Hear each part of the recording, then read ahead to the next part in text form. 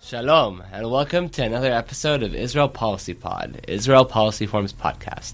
I'm Eli Koaz. And I'm Evan Gottesman. So it's been a very tumultuous week along the Israel-Gaza border. Yes, with a number of cross-border incidents, along with the Great March of Return, we're seeing a significant contrast between how things are going in the relatively chaotic and Hamas-run Gaza Strip versus the West Bank, which has been fairly quiet, and where the dominant faction is the Palestinian Authority, dominated by Fatah.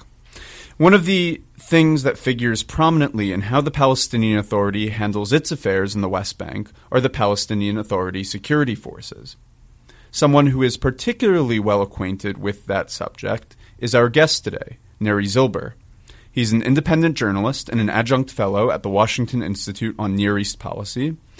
And Zilber, along with Raith Al-Omari, recently authored for the Washington Institute a study on the Palestinian Authority security forces called State with No Army, Army with No State. Neri, thank you for joining us. My pleasure, guys. Good to be with you.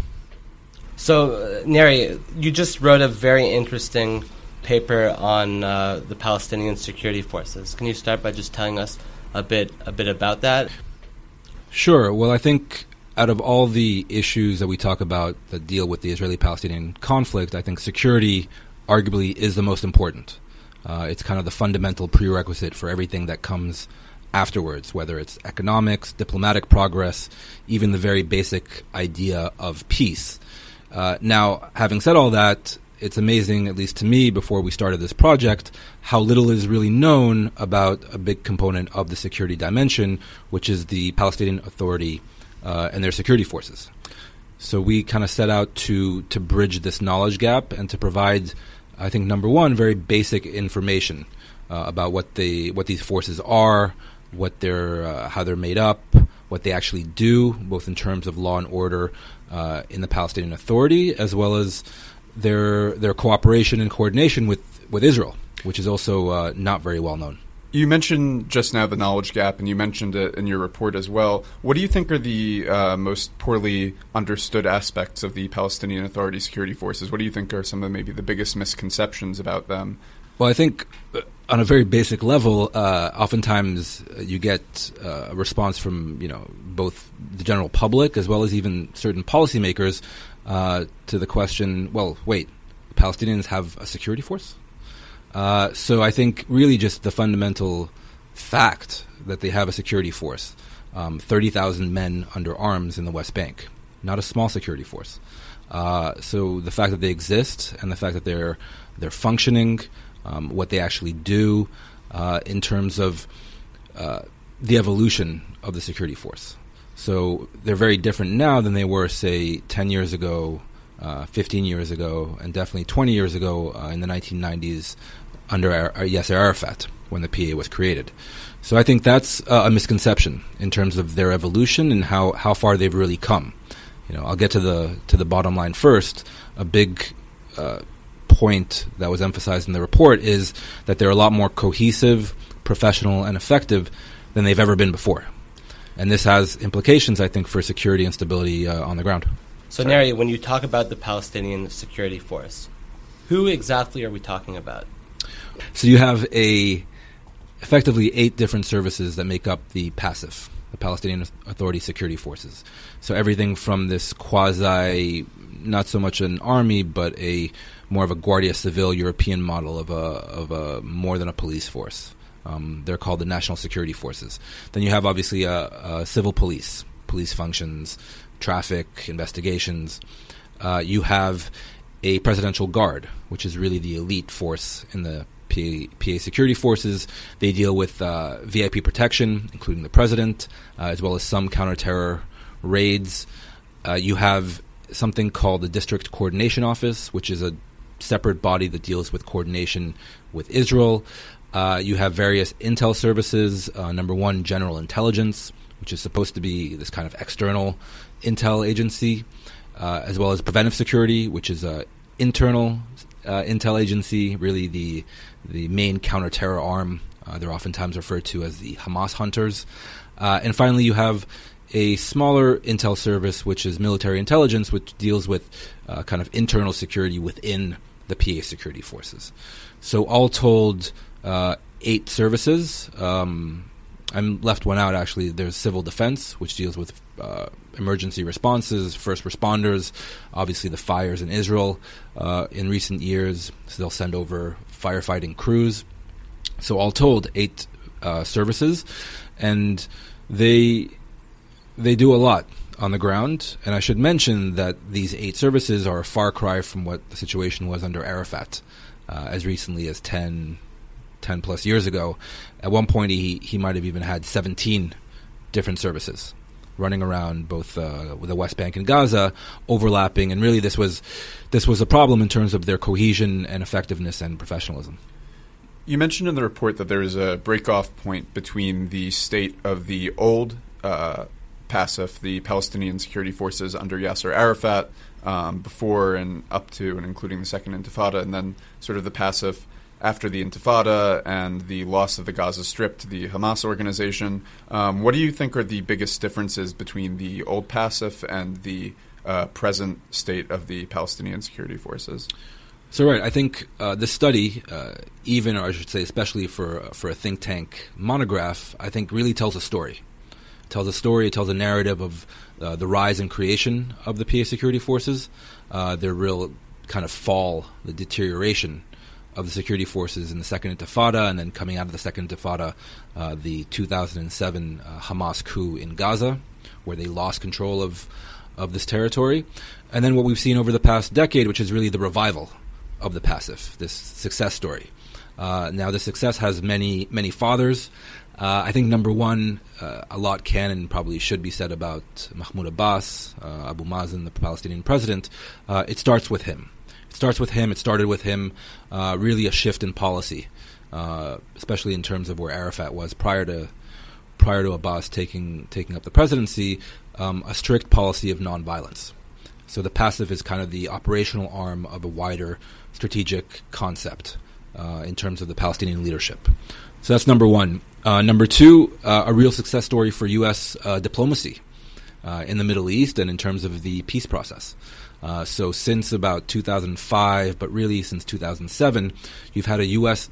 3-star general and a small team sitting in Jerusalem, training and advising the PA security forces. That's the U.S. Security Coordinator? Correct.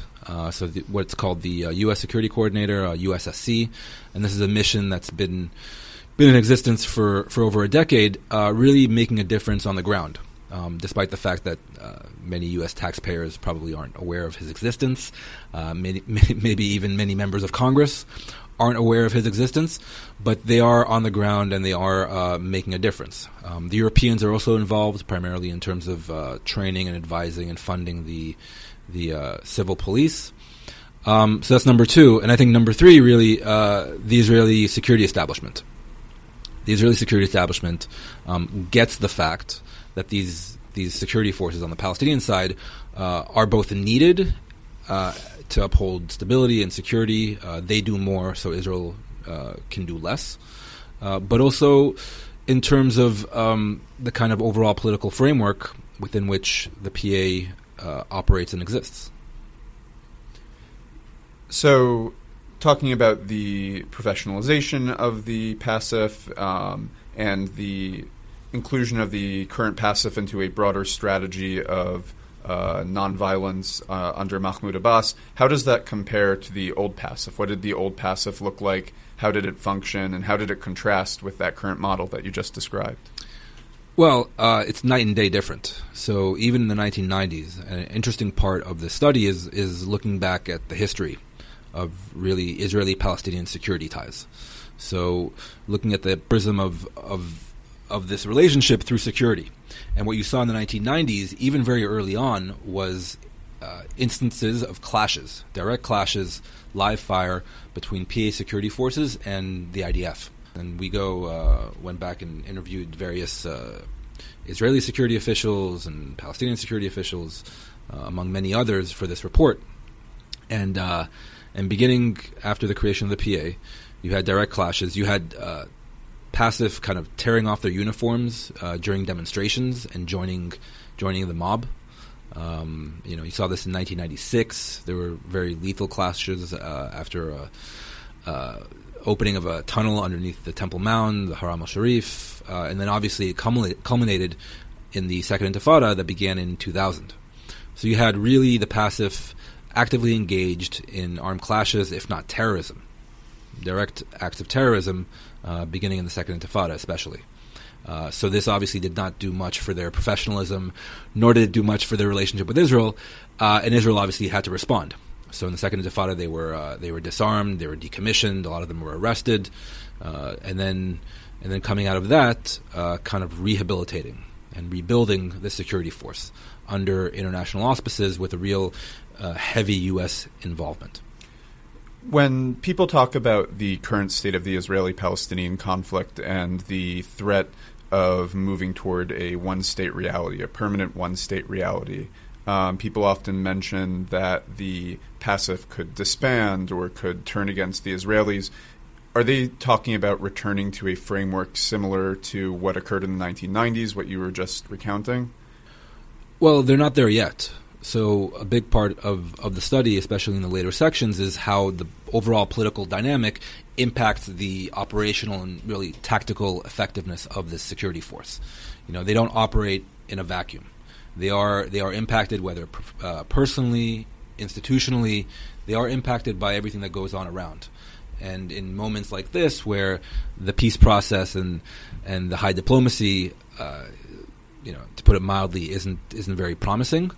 It's a question whether they can remain as cohesive and as resilient as they actually have very much proven to be.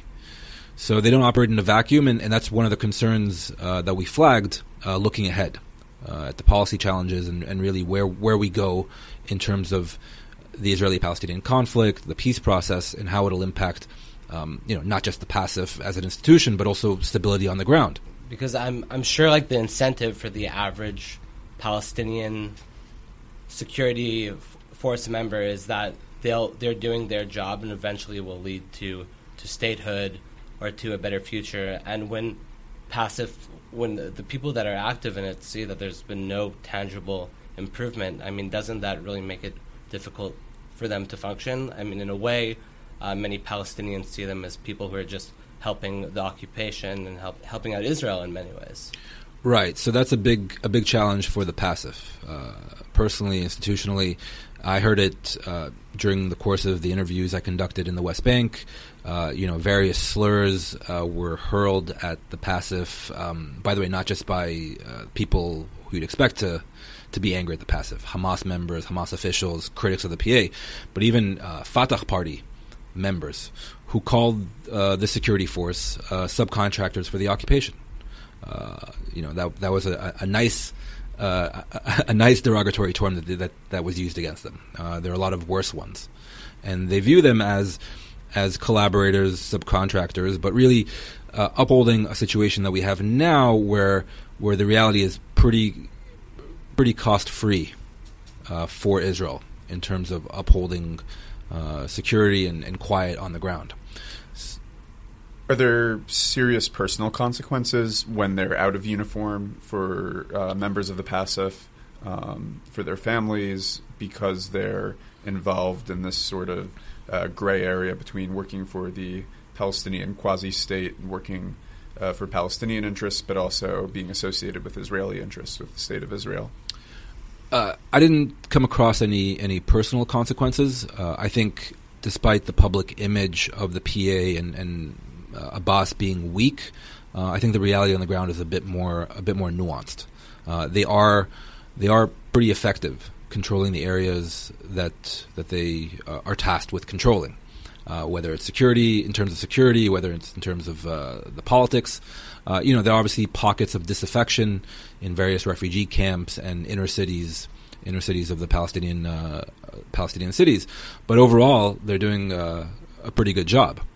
Both in terms of upholding security and also protecting themselves, which I should mention is night and day different than the situation in Gaza after the 2005 Israeli disengagement, where not only did the PASIF find it very difficult to control the territory that it received from Israel, but they couldn't even protect themselves. So you had very high-profile cases of senior Palestinian security officials being targeted by Hamas and other militants and assassinated, oftentimes in broad daylight in the middle of the street in Gaza. So the situation now is very different. They have done a pretty good job of upholding law and order and reestablishing law and order from where it was a decade ago. And the question is whether they can keep it up, because it obviously is a good thing, by the way, not only for Israel, but also for the average Palestinian. So when we talk about security cooperation with Israel, how does that look on a day-to-day basis? Right. So in terms of the knowledge gap, a lot of people talk about security coordination between Israel and the PA, but the report really gets into what this means, how it works, why it works. And we broke it down into 5 operational components. I think number 1, on a very basic level, dialogue and intel sharing between the security forces, between Israel and the PA. They're in constant contact, whether security chiefs at the higher level, all the way down oftentimes to the ground level, to the battalion level. So we're talking about with the IDF, with the Shin Bet, across the board. Right. Everyone has their various channels. Different services approach different people. This is true for the Israeli side as well as the Palestinian side. So that's dialogue, intel sharing. Number 2, obviously, counterterror. Shared interests, shared concerns, primarily Hamas, Palestinian Islamic Jihad, certain Fatah militants that are still running around in the West Bank. So going after shared enemies, shall we say. Number 3, you have safe return of Israeli civilians that stray, sometimes by accident, sometimes not, into PA-controlled areas of the West Bank. Now, this happened over 500 times last year.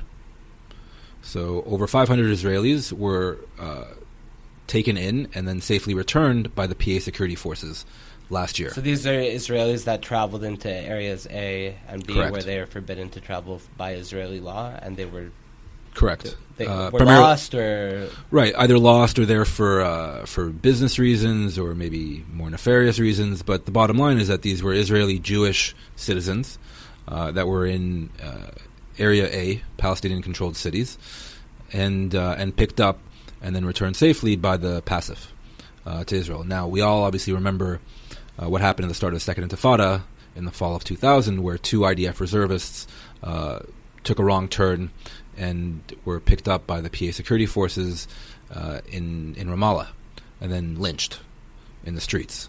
Now, this had a major psychological impact at the time, and I think I would argue still, in terms of how Israel views the Palestinians. Now, night and day different than what it was back then. So really the PASIF is saving lives almost on a daily basis. And we saw this just recently in Jenin in February, where 2 IDF soldiers in uniform, in a military jeep, they used Waze, I believe, and that... Right, they used Waze. It does the shortest route. It doesn't necessarily distinguish between areas A and... Correct. They used a GPS, navigation app. They took a wrong turn. They were new to the area, so they recently deployed to the West Bank, and that could have ended very differently than it did. And what you saw in Jenin in February was PASIF officers actively holding off a mob to extricate these Israeli soldiers from downtown Jenin. So that's number 3, the safe return of Israeli civilians. Number 4 is deconfliction between IDF forces, who sometimes feel the need to go in and make arrest operations in Palestinian-controlled areas, usually at night. So they have an official deconfliction mechanism with the PASIF. So the PASIF and the IDF don't clash by accident on the streets. They stay away. That's also very useful for Israel and very different than was the case over a decade ago. So you have that. And then number 5, and I argue perhaps the most important, is riot control. So the PA, whether by commission, whether by omission, stops demonstrations from coalescing and then reaching what they call the seam zones between Israeli and Palestinian control in the West Bank, highways, checkpoints, settlements. So the PASIF has very serious riot control units, who you often see deployed to stop demonstrations from reaching these sensitive areas. And also you have a political decision that you've seen in recent years by the PA not to send its people to the streets to take part in mass demonstrations. Also very different than Arafat's methodology in the past. And that helps uphold stability, it helps save lives. And the question to my mind is whether security coordination writ large, but especially riot control and the lack of demonstrations in the West Bank, it will be sustainable given the current political climate. So last summer, Mahmoud Abbas said that he was going to suspend security cooperation over the installation of metal detectors around the Temple Mount Haram al-Sharif complex. What does that mean? What does it mean when Palestinian Authority officials threaten to cut off security ties with Israel? So I think this incident that you mentioned that happened last summer was a watershed in terms of Abbas himself actually suspending parts of security coordination with Israel. Now, we shouldn't overstate the fact. The report actually explains what was suspended and what was not suspended. On the ground, in practical terms, coordination was upheld, despite the fact that Abbas declared coordination suspended. So this really meant lack of dialogue at the very high levels, but really below that, they were still talking and they were still doing everything that I just mentioned. Important, but again, shouldn't be taken as a given. And I think it's a watershed, though, in terms of Abbas himself actually using coordination as a political lever and really as an escape valve to release pressure, both in terms of his own domestic political environment, as well as the overall diplomacy, whether it's vis-a-vis Israel at the time. And now the concern is vis-a-vis more his relationship with Washington and the Trump administration, what he decides to do moving forward, in terms of his own political calculus. What's your worst-case scenario in the future of Palestinian Authority security forces and their relationship with Israel, their relationship with the United States, and their day-to-day operational functions and capacity? My worst-case scenario that I can envision currently, things can obviously escalate and get out of control, but right now, my worst-case scenario is that Abbas sees no real horizon, either in terms of his relationship with the Netanyahu government, either in terms of his relationship with the Trump administration, and three, really in terms of his own political dynamics inside Palestine, and he wants to kind of curry favor with the population, reassert himself on the international stage, and he really does send his people to the streets.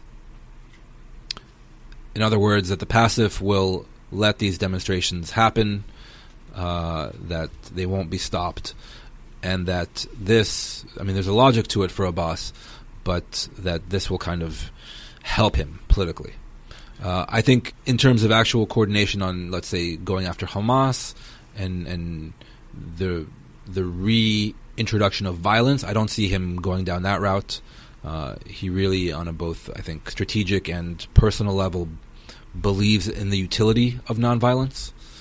He understands the cost that was extracted from the PA during the Second Intifada. I don't think they want to return to that. So anything really catastrophic would probably be down the line in like a post-Abbas situation after he's passed away or retired or... Right. Well, I think it depends how you define catastrophic. I think mass demonstrations in the West Bank, the likes of which we haven't seen in over a decade, would be a major event. I think it would be a major event politically. I think it would be a major event in terms of the media on the ground. It is from experience. But yeah, the real fear is that whoever comes after Abbas isn't beholden to his, I think, conception of the Palestinian national interest. Isn't beholden, by the way, to his own political position.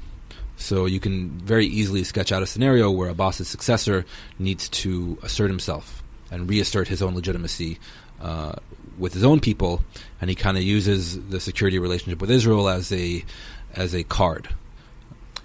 So you've painted a picture of a very professionalized, almost quasi-military, paramilitary institution that's been created in the West Bank. And there's been a lot of discussion on the Israeli right about annexing the West Bank. How difficult would it be for an Israeli government down the line wholly committed to annexation to dismantle the PASIF in its current state? Because presumably the PASIF probably wouldn't cooperate once the door to a state of Palestine has been totally shut. Yeah, that's correct. I think the PASIF, and I heard this from Palestinian officials, the PASIF as well as the PA aren't an end. They're a means to an end. And the end, obviously, is the end of the occupation and statehood for Palestinians. Now, if you close that door, then what is the PASIF there for? Sure, you need police officers, you need traffic wardens. They need to uphold security and stability, but like was the case before the creation of the PA in 1994, the IDF did that in the West Bank. Now you hear every so often threats from Palestinian activists and even some officials about dissolving the PA and handing the keys back to Israel. And I think we're not there. We're not quite there yet, but the PASIF are part of this package. So they would have to be decommissioned and kind of meld back into civilian life. Again, not an easy thing. Not in terms of having these former military-trained individuals on the streets, obviously younger men for the most part, but also in terms of Israel having to go in and do the job. You hear from Israeli officials, we don't want to police refugee camps. We don't want to run the schools in Nablus. And I think it's a larger question of what happens to the PA if there's no political horizon. So Israel's security establishment, they often talk about the importance of the security cooperation, but it's something that really doesn't seem like the Israeli public have any understanding of. Do you think if that changed, if the Israeli public understood the length that Palestinians were going to in the West Bank to keep the West Bank quiet, their opinion of the Palestinians would change? I think it would help. With all due humility to my work and the profile of a think tank study, I think it could have an impact in terms of explaining to the public at large what they actually do on the ground and the role they play in upholding security and stability. And I think the reality on the ground is a lot more nuanced than perhaps the average Israeli or even the average American or whoever is looking on at this conflict quite understands. Now, it's interesting to me that the fact that it's not really talked about, there's a reason for that. On the Palestinian side, it's quite unpopular as far as the issue of coordination really with Israel.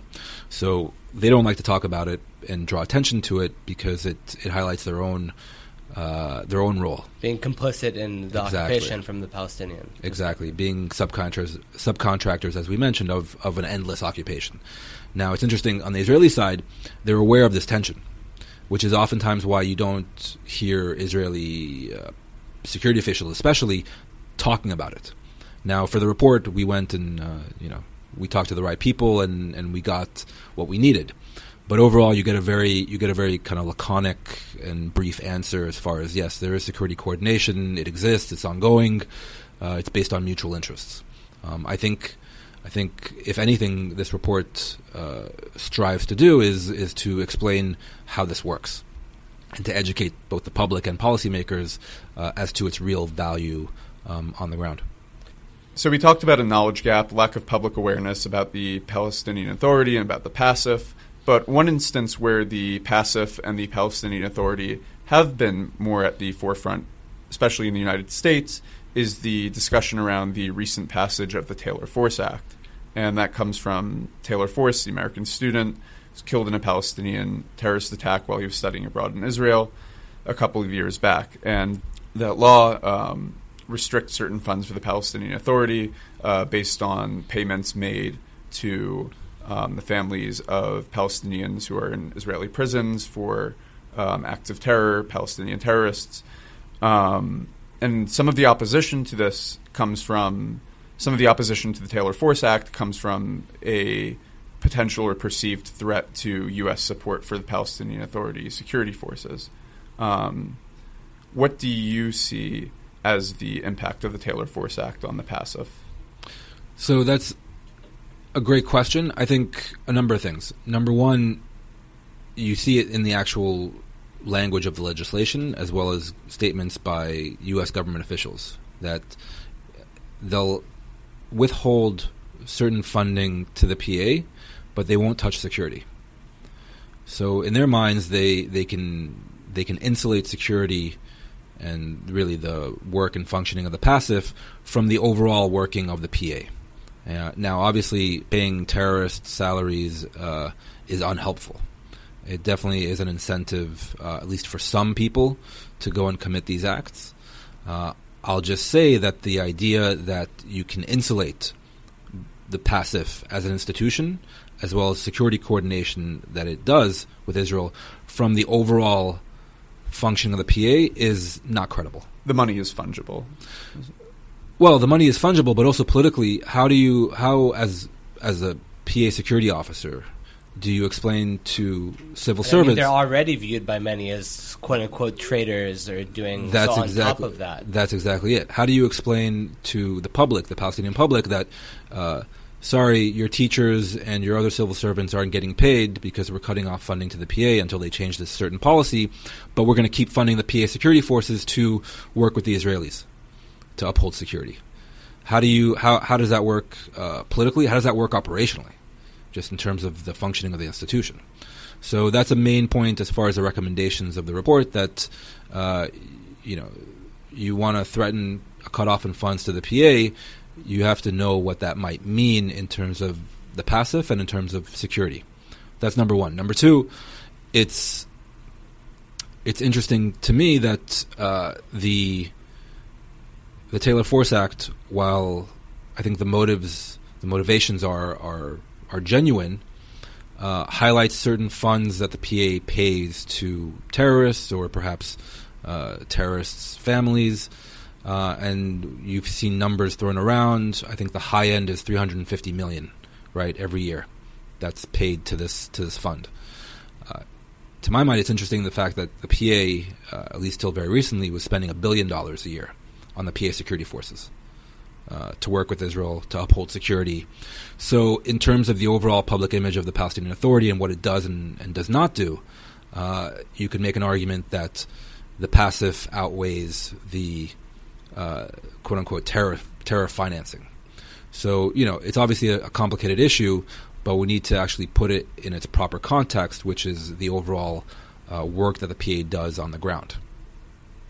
So, Neri, you mentioned that there hasn't been a massive scale demonstration in the West Bank in many years, but that's exactly what we're seeing right now along the Gaza-Israel border. So what accounts for that disparity? Right. I think the question of Gaza is really interesting. I mean, it's interesting in terms of the overall conflict, but also in terms of the history of the PASIF. Gaza is really viewed as the biggest failure of the PASIF, right?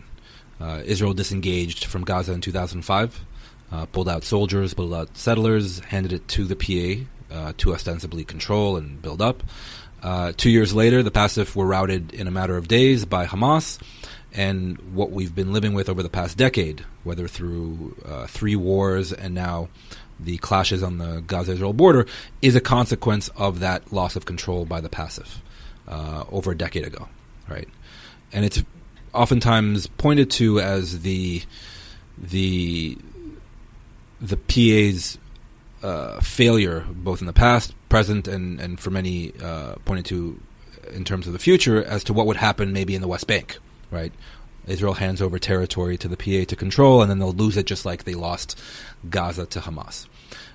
One thing the report tries to explain is the context for the fall of Gaza in 2007. Number one, the real professional capability of the PASIF coming out of the Second Intifada was nowhere near what it is now. Right? I think I mentioned it before, but they couldn't even protect themselves, let alone control the territory in those 2 years. So that's number one. Number two, I think the timing of the Gaza disengagement, coming so soon after really the decimation of this institution in the Second Intifada, was unfortunate, to say the least. Timing in the Israeli-Palestinian conflict is almost tragic, right? I think the reality today, if you had the current passive in Gaza today, as a hypothetical, I think would be very different as far as its capacity to counteract Hamas. And then I think the third and final thing is, obviously we're living with the consequences of the fall of Gaza. I would argue it's a legacy of Arafat's rule. What he decided to do in the Second Intifada, how he ran his security forces when he was president.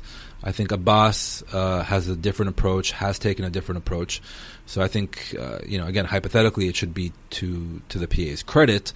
That doesn't help us resolve the problem of Gaza right now, in terms of Hamas really being entrenched there and running it as their own proto-state, separate from the West Bank. And did the elections in 2006, when Hamas won, did that have a role in the Hamas takeover at all? It did. We get into the politics of the passive in terms of Hamas winning the legislative elections in 2006. Really it was a financial issue more than anything. The capacity of the passive wasn't great coming out of the Second Intifada anyway. On top of that, you heap on the fact that the international community couldn't really fund or train a security force that at least nominally was controlled by the Hamas-run Interior Ministry. So again, the tragedy of timing is endless, really, in the Israeli-Palestinian conflict. The situation now on the ground, obviously, is very different. The West Bank is run by the PA. It's funded, trained, advised by the international community. Everything is kosher.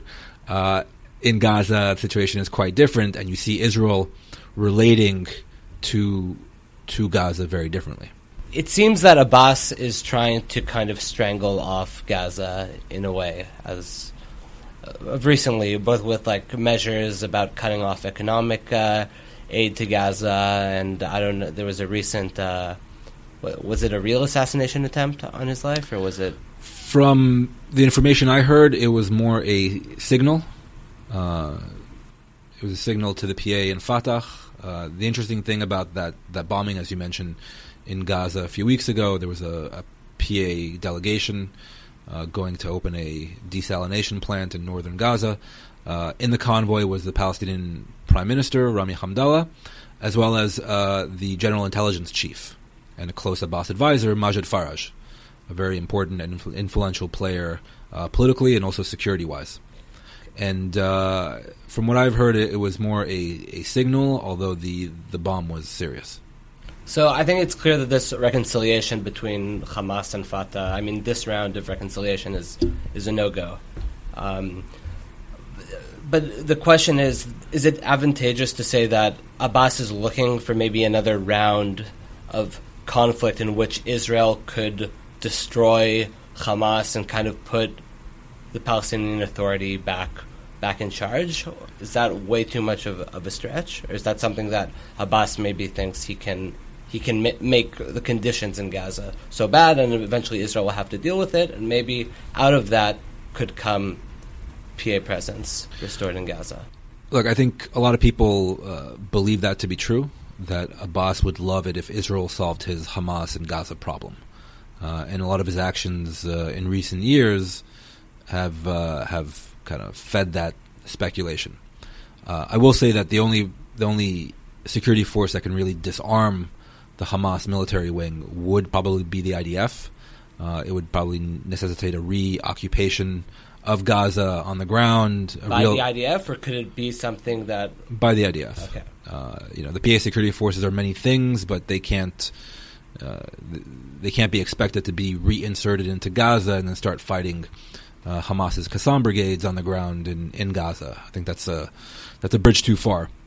But between a full IDF reconquest of Gaza and then the reality that we have now, I think politically, economically, humanitarian-wise. In Gaza, I think there's a lot that can be done. And I think the PA, especially for international policymakers, as well as major elements of the Israeli establishment, they would love Abbas and the PA to be doing more. To be doing more in terms of governance in Gaza, as well as the reintroduction of at least some security forces, to the extent possible, into Gaza to regain a foothold there. Now, Abbas views Gaza as a losing proposition. There are a lot of risks for him in terms of trying to go back in there. We saw the bombing a few weeks ago. That was a message, arguably from certain elements within Hamas, trying to scuttle any kind of reinsertion of PA control. But there could be a lot of upside, both in terms of the PA's political standing and just really delivering to the Palestinian people. So Gaza is a complicated issue, and we're seeing the consequences of this complexity exploding in Israel's face on the border region the last couple of days. So exactly, we're in the midst of what is called by Hamas and the Palestinians the Great March of Return, which is a 6-week planned protest, the first day of which was on this past Friday, and 15 Palestinians were killed and hundreds of others were injured. What can we expect in these 6 weeks? How bad will this get? And what does it mean for the West Bank-Gaza relationship? What does it mean for Israel? And what does it mean for the entire region? Well, I think there are a lot of factors at play. I think number one, the reality on the ground will get worse. We're almost gearing up for this kind of perfect storm come May. The Gaza border marches are only one part of it. You're going to have the U.S. Embassy being moved to Jerusalem. You have Israel's 70th Independence Day celebrations. You have Nakba Day on the Palestinian side to commemorate 70th anniversary of Israel. And that's supposed to be the last day of the 6-week march. Right. So, Gaza border region will be hot, but then you have to look at how the West Bank responds. And then finally, you have the start of Ramadan, which is normally a period of heightened tensions in the region. So you're gearing up for this perfect storm come May. The question really, to my mind, and this was related to the report, is how the PA and really how the passive respond to all these political pressures. Does the PA get caught up in this kind of escalatory tensions, escalatory dynamic, or will Abbas and the passive actually do what they have been doing in recent years, which is try to contain the unrest? So I think that's an open question, and there's tensions involved in both approaches. So that's, I think, number one as far as the reality on the ground. Number two, for Israel, it needs to figure out how to, I think, operationally contain the clashes on the Gaza border region without causing undue loss of life, which kind of feeds this cycle of escalation. The IDF has been preparing for these marches for a number of weeks now. I think what we saw last Friday was the first gambit with accusations of maybe lax rules of engagement and use of live fire. I don't necessarily believe that to be true, but the IDF should be very aware of the fact that casualties on the Gazan side are not helpful, right? In order to contain the overall impact of these marches. Now, obviously, Hamas has an interest in raising tensions, reasserting itself and the Gaza issue on the international agenda, which brings us to maybe the U.S. role in all this, which is that the U.S. needs to be very careful, and by the U.S. we mean the Trump administration. They need to be very careful not to feed this escalation dynamic. Obviously they're moving the embassy to Jerusalem. I think that's a done deal, but how you manage that photo op, essentially, what you provide to the Palestinians and Mahmoud Abbas for them to kind of keep upholding coordination and stability in the West Bank is important. The war of words that we've seen between really President Trump and many of his senior advisors and Mahmoud Abbas is unhelpful, to say the least. So I think the U.S. will have a major role in how this plays out. And then I think really fundamentally how you at least try to begin to think about solving the issue of Gaza, or at least ameliorating the hardships in there, so that something maybe more positive comes out of the clashes on the border and what we've really seen over the past decade under Hamas rule. And there are certain ideas that have been floated around, but I think it's a whole other conversation too. Yeah, right. It's a whole other conversation. If we had another 4 hours, we could try to figure it out. But really, Gaza is a tough nut to crack. But I think the PA in any scenario should and likely will have an important role to play. Awesome. Well, thank you very much, Neri, for answering a lot of tough questions. We appreciate it. My pleasure, guys. It's always great to be talking about these issues, if not resolving these issues. You can read Neri Zilber and Raith El-Omari's study on the Palestinian Authority Security Forces, State with No Army, Army with No State, online. We've attached a link below. If you enjoyed this podcast, you can learn more about Israel Policy Forum's work online at www.israelpolicyforum.org. You can also follow us on Twitter, Facebook, Instagram, and Telegram.